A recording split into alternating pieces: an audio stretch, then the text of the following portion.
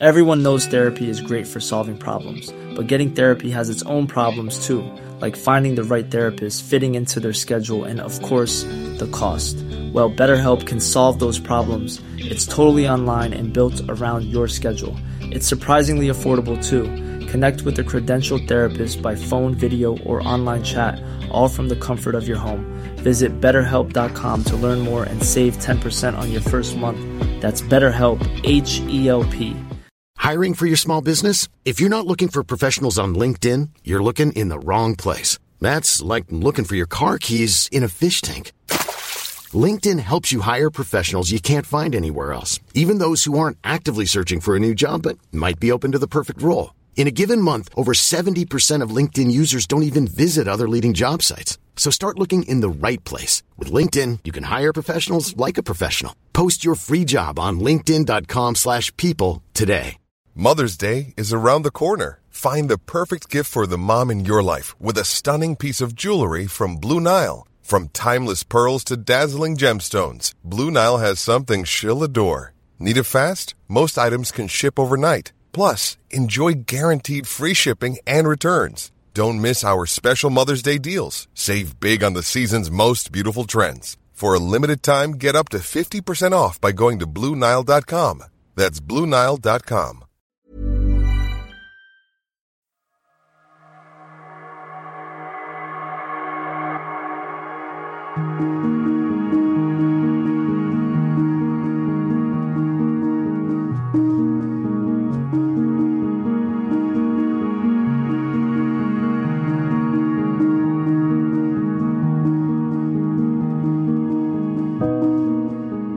Hello, listeners. If you remember, in April, I covered the case of Thomas Stephen Blake, who went missing from Big Spring, Texas in early August of 1987. Tom was a truck driver, and after he went missing, his big rig was found idling with a whole load of onions in a rest area several miles from Big Spring, where Tom was last seen. Inside the truck, police found his cigarettes, ID, and other personal items.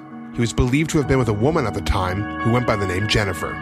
It's not clear if Tom fled on his own accord or if foul play was involved. In April, I spoke with Tom's sister Linda about his disappearance. In this follow-up episode, I talked to Linda's husband Jim, a former police officer. Jim and I discussed Tom's disappearance and the theory that he might have been involved in running drugs or contraband.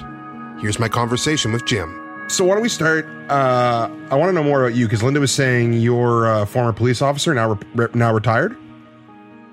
Yes. Can you tell me a little bit about, where you worked and what you did and that sort of thing? Okay. Just after high school, I went in the Army for 8 years and came back here. I joined the local police department. Back then it was the Alamogordo Department of Public Safety. I went to the police academy in Santa Fe.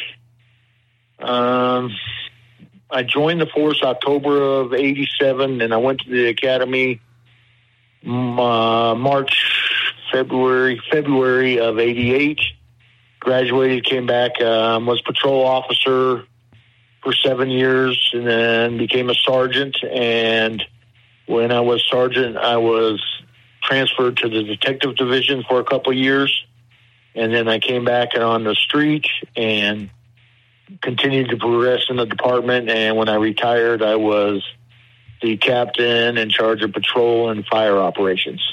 And I retired in October of 07. Wow, good for you. That's quite the illustrious career. How many years total were you in law enforcement for? It was a total of 23.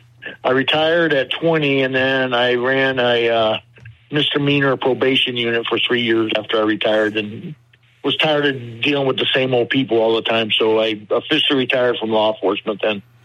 Oh, wow. Okay. Are you from the area? Like, where did you grow up? Well, I was an Air Force brat. I was born in Florida, but we moved all over the country. We moved here to Alamogordo when I was 11 years old. And so I was raised here in the local area.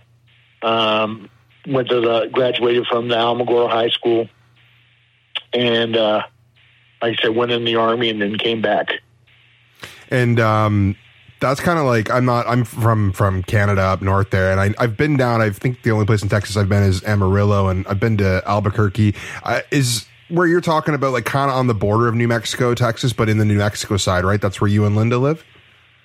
Yeah, we're about 80 miles north of El Paso, which is right on the border. Oh, wow. Okay, so you're still pretty close, though. Yeah, we go over. I was down there yesterday. I had to go pick up my daughter-in-law at the airport in El Paso, and we go down there quite often. And that was actually my last duty station in the Army, was at Fort Bliss there in El Paso. Right, and when you were a police officer, was it primarily in the district you're in now that you retired in? Yes. Okay. Alamogordo.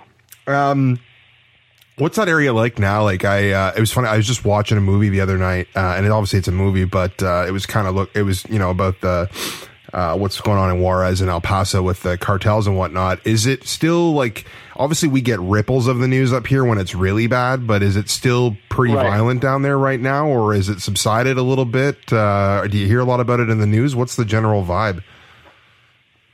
We used to hear about it in the news all the time. You know, when they were having over 300 murders a year down in Juarez and stuff because of the cartel.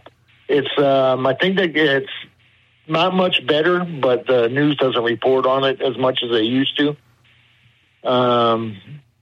We were part of a federal program here called HIDA back when I was a cop, and I think we believe we still are, because it's called a high intensity drug trafficking area. And what that is just they come through this area to distribute their drugs to the rest of the country. So they'll come through here and go to Chicago, or they'll come up to New Mexico and head out to Los Angeles or wherever. But we used to get special money to run operations and stuff to do interdiction. Back in the 90s and 2000s. And that mean... So Sorry, go ahead. I was going to say, we still see things periodically about immigration, illegal immigration and stuff down on the border. A lot of towns that are, within 20 miles of the border have big issues dealing with it, with the numbers of people coming through, and that has been in the news a lot lately. The overwhelming numbers of undocumented people coming into the country. Yeah, I can imagine. Before we get into Tom's case, there's a couple things. I mean, this is obvious, I think, but maybe not. But it seems like the main, maybe so much not so much now, but definitely in the 70s, 80s, and the 90s, that the main conduit to getting drugs in the United States was from Juarez through El Paso. Is that still kind of the case, as far as you know, and based on your experience in law enforcement? Yes, sir. That's as I understand, it's still going on. Yeah, I just, even if you Google it on the news, there's tons of articles about smugglers getting caught. Linda mentioned that when you were, and this is kind of where we can get into Tom a little bit, was that when you were, an officer and taking some training, they gave you some sort of course where they talked about how smugglers would use big rigs filled with, vegetables or produce or whatever to smuggle drugs in. Do you recall that? And, like, what was the training like, or what was the information like that you got about that? Well, like I said, at the time we were designated as a high intensity drug trafficking area. So when I was a detective, they sent us to a drug interdiction school. The feds were running a project back then called Project Pipeline, and it was to deal with all the drugs coming across the border. Well, part of the class, it was all classroom stuff, was about how they're we're using semi-trucks and trailers to get big loads into the country. And some of the compartments they would use, the things they would use to throw the dogs off, indicators that you might look at that might show that a person is smuggling at the time. And they showed us, actual pictures and videos and stuff of vehicles that they had seized and drivers they had caught. And I believe that was a 1-week course, like I said, we went to, and they showed us all kinds of different things. I'm sure you're hearing about it from colleagues too at the time. Sorry, this is, I was just fiddling with some settings when you were telling me about the dates of when you were, in law enforcement. What year would have this have been? Was this the early 2000s, late 90s? Yeah, let's see, 87, it would have been in 92 or 93 when I went to that school. Oh, wow. So that's really only 4 or 5 years after Tom goes missing, too. Right. Wow. When did you... Sorry, go ahead. No, you go ahead. Go ahead. No, I was just going to say I didn't want to... I didn't realize it was that close in time, and so that's actually like really applicable. It's still something that they do to this day. Like I said, I was on Google News the other night there after I talked to Linda, and they're still getting caught all the time at the border with big rigs full of drugs. When did you? I mean, I know you and Linda have been together for a while. When did you first hear about Tom's disappearance? I mean, obviously it was probably from her, but what did you think? Like, did you immediately kind of piece together a theory based on what you had learned in law enforcement and the geographical location you're in, or did it take some time to get there? Like, what was your initial thoughts? Well, I had just been hired by the department, but hadn't started working with them when Tom came up missing. I took care of the kids when Linda, her dad, and her brother went down to Big Springs after it had been reported that they found his truck and was missing. And when she got back, she told me about the truck was running and the door was open, and that there were like his cigarettes and stuff. The guy was a heavy smoker, and he would not have left the truck to either go out and go to the bathroom without taking a pack of cigarettes with him. So I was real suspicious about that. And me and Tom never really got along very well. I always thought that he was a little bit shady. I don't know if you know what I mean. Not up and up all the time. And I after she come back, and I was thinking, and then like I said, this was just at the very beginning of my law enforcement career. I was thinking that he thought he was smarter than whoever he was working for, cartel or other smugglers or whatever.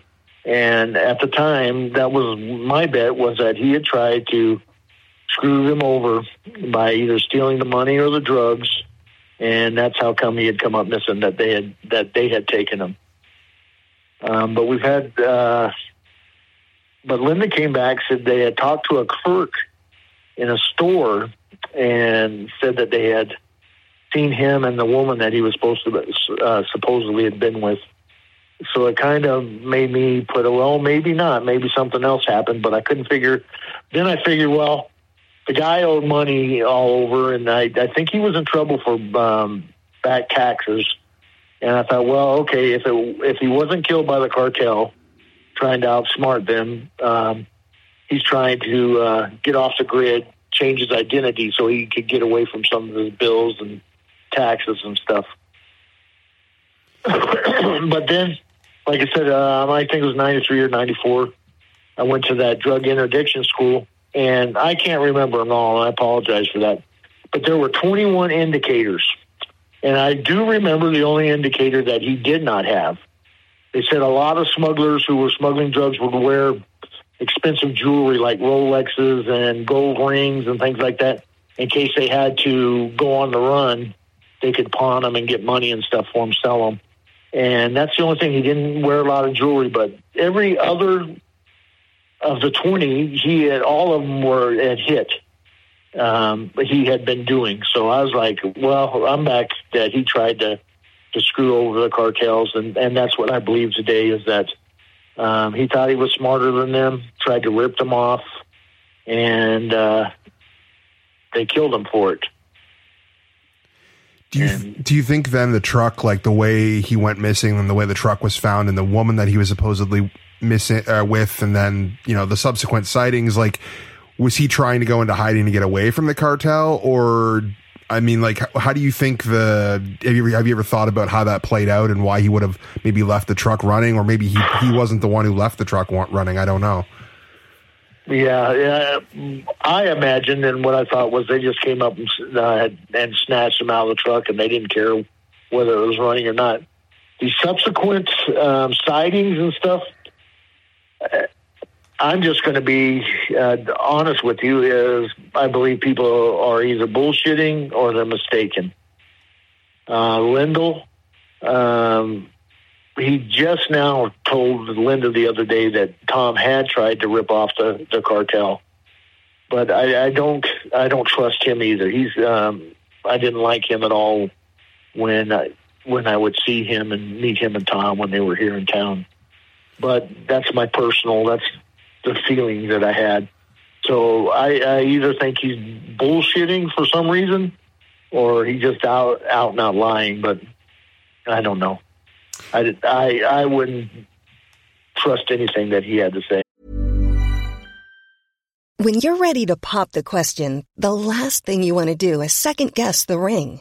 At BlueNile.com, you can design a one-of-a-kind ring with the ease and convenience of shopping online. Choose your diamond and setting. When you find the one, you'll get it delivered right to your door. Go to BlueNile.com and use promo code LISTEN to get $50 off your purchase of $500 or more. That's code LISTEN at BlueNile.com for $50 off your purchase.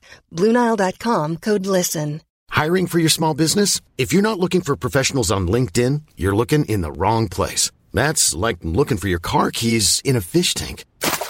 LinkedIn helps you hire professionals you can't find anywhere else, even those who aren't actively searching for a new job but might be open to the perfect role. In a given month, over 70% of LinkedIn users don't even visit other leading job sites. So start looking in the right place. With LinkedIn, you can hire professionals like a professional. Post your free job on linkedin.com/people today. Yeah, I was just going to ask you about him. I actually haven't reached out yet. Linda gave me his Facebook page, but I wanted to actually pick your brain about him because I also, I don't know, the way just Linda described him and how he kind of changed his stories a few times, I was like, he doesn't sound super reliable. So do you know like how were Lyndall and Tom really good friends? Like what was their relationship like, and how did you know Lyndall? Just through Tom, I'm assuming?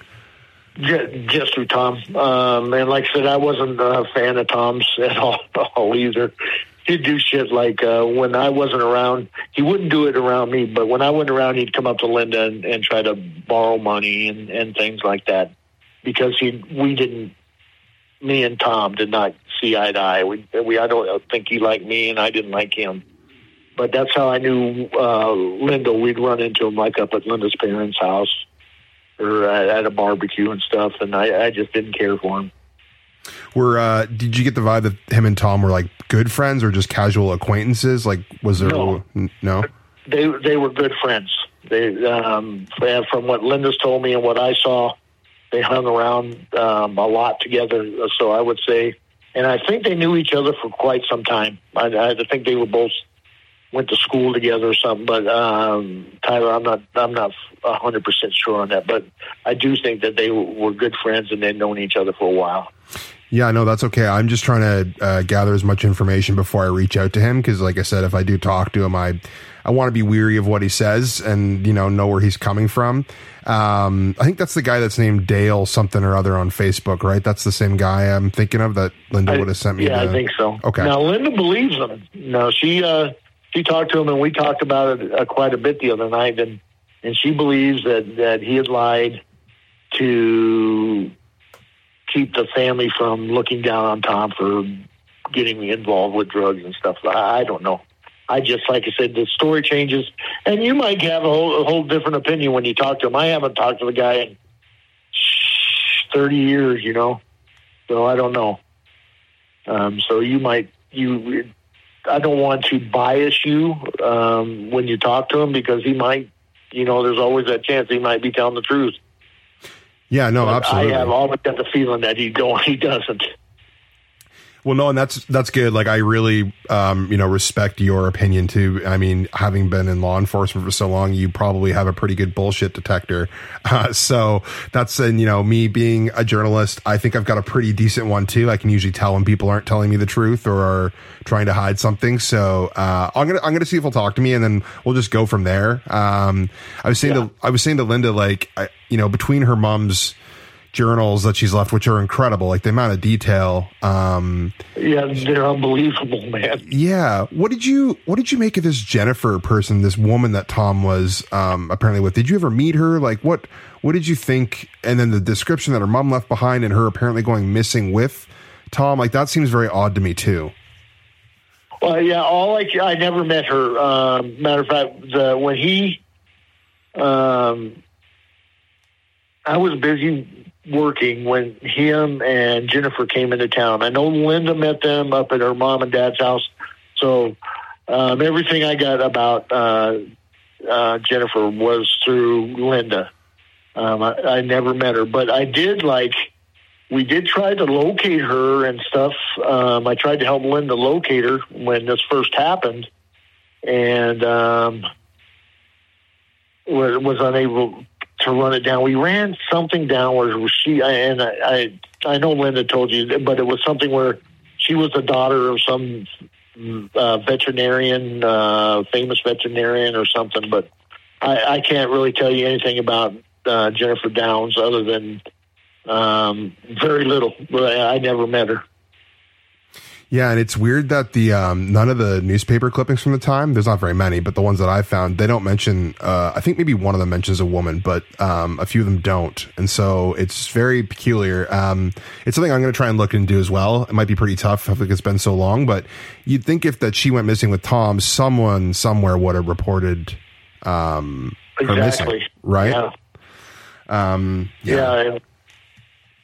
You think that they would have reported it and that the local police or sheriffs would have been at least open a missing persons file or something down there in Big Springs. But like I said, I'd never seen anything about it. I go back to Linda when she went down there looking for him. There was a woman in a convenience store who said that she had seen Tom with a woman that matched the description of that Jennifer. That's bizarre. I guess Linda was telling me, I talked to her, I guess, over a week ago now, but that she was just about to get in touch with who the current law enforcement agency that has her brother's case. Are you aware of that? Have you and Linda been able to get in touch with someone? I'm assuming Tom's case still has to be open. She got a hold of a sergeant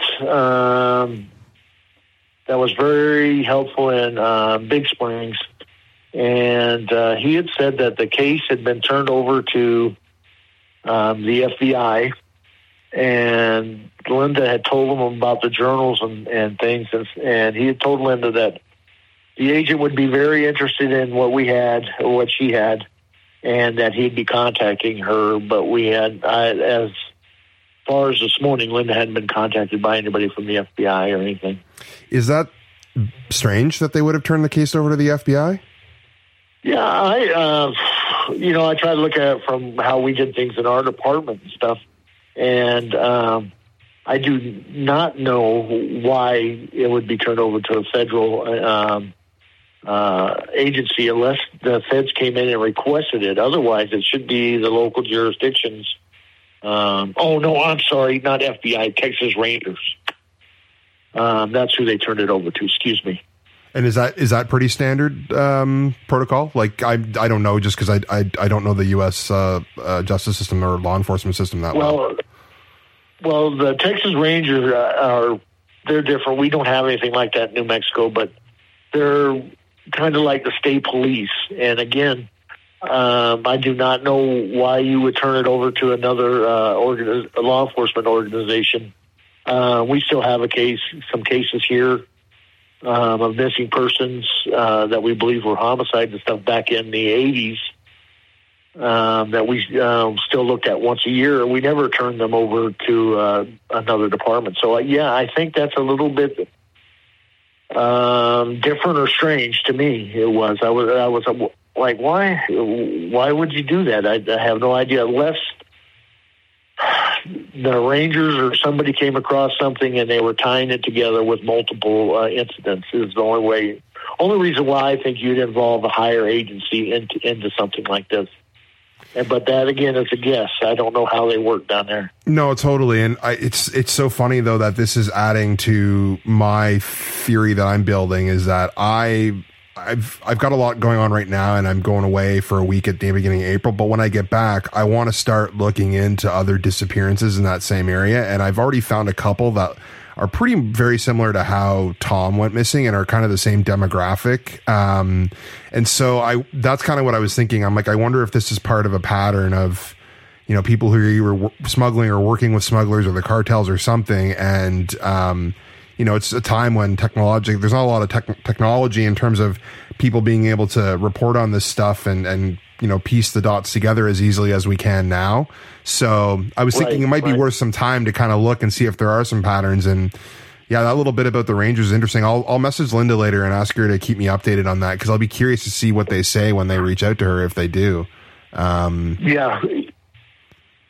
And I got something else, and I don't remember which department it was. I don't remember who the primary was down there, either the sheriffs or the city police in Big Springs. But I was asking Linda a few years ago, 8-10 years ago, about Tom's personal effects, and if she had ever gotten anything, if anybody in the family had ever received what was left in the truck. You know, and I don't know if I'm sure there's, you know, truckers, that's like their apartment. So I assume there would be like some pictures and maybe some letters and, you know, crap like that. And she had contacted that department. And now this is strange to me, because open cases, you don't do this. They said that the property had been destroyed. They had moved from one location to another, and the property had been destroyed.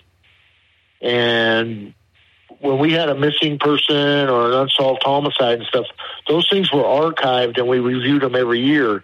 So I was kind of pissed when she told me that. So I don't know. And you might bring that up to her and ask her, because that just popped in my mind. I had forgotten that. You know what? I think she did mention it to me, and it was a detail that slipped through the cracks on my end. Because that, to me, I think Linda mentioned another theory that's been floated, is that he's in WITSEC because of, you know, whatever nefarious activity he might have been involved in. And it seems to me like if you're going to destroy someone's property or say it's destroyed, that would be a good reason to do that, right? Right. Yeah, I didn't think that would be a good reason, because I couldn't think of anything else.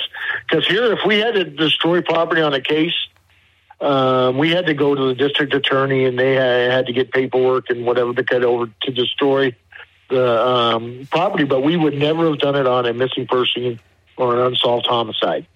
You know, other things have statute of limitations and stuff. So after the statute of limitations run out, you're allowed to destroy it.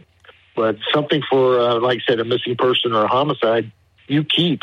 And then, hell, a lot of crimes have been solved because back then, when I first started, there wasn't DNA. And they've solved a lot because people collected blood or whatever. And 20 years later, they were able to get a DNA match. So that's why you didn't destroy that stuff. Yeah, that's a really, really good point. That's really weird about because I remember Linda did mention that, and we did talk about that.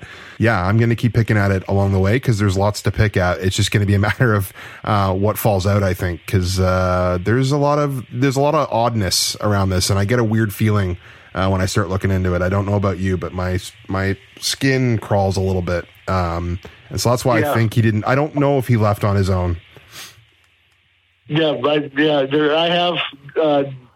I could go either way, and it would be nice for me to know, but I know it'd really be nice. Linda thinks about him quite a bit. I don't want to say every day, but there's several times a month. I know Tom pops up in her mind, and she wonders, you know, what happened. I would like to tell you that every year that I was an officer, that I worked with the department, I checked through the National Crime Information Center to see if anything came up, and never got anything on him. So what do you mean? Like what would have come up? Like a death notification? If he would have been arrested somewhere, if there would have been a warrant out for him, if a missing person came up looking like him, things like that. So like I said, I checked it at the beginning. I checked it more often than this year. As years went by, I made sure to go back and get once. to see that if anything had turned up on him, and nothing ever turned up on Thomas S. Blake. His Social Security, anybody with the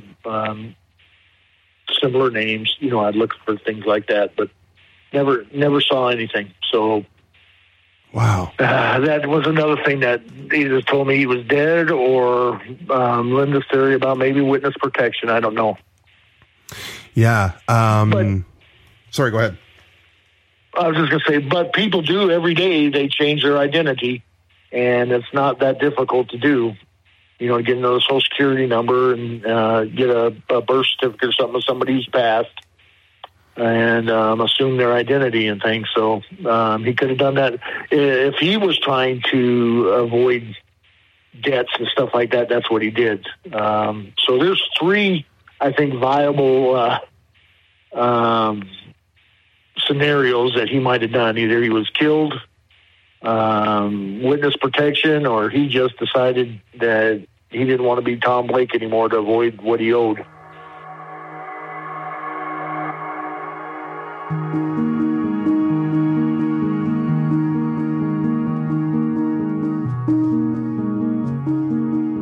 If you know anything about Tom Blake's disappearance, please reach out to me or Linda Bird. If you enjoyed this episode and want to show appreciation, you can buy me a coffee at the link in the description. If you want to support the podcast on a monthly basis, you can head to the Patreon. For $5 a month, you get ad and sponsor-free episodes, exclusive content, and early access to all new episodes of the podcast. For those of you who bought me a coffee or subscribed to Patreon in the last few weeks, thank you. Thanks for listening to the Missing and Unexplained podcast.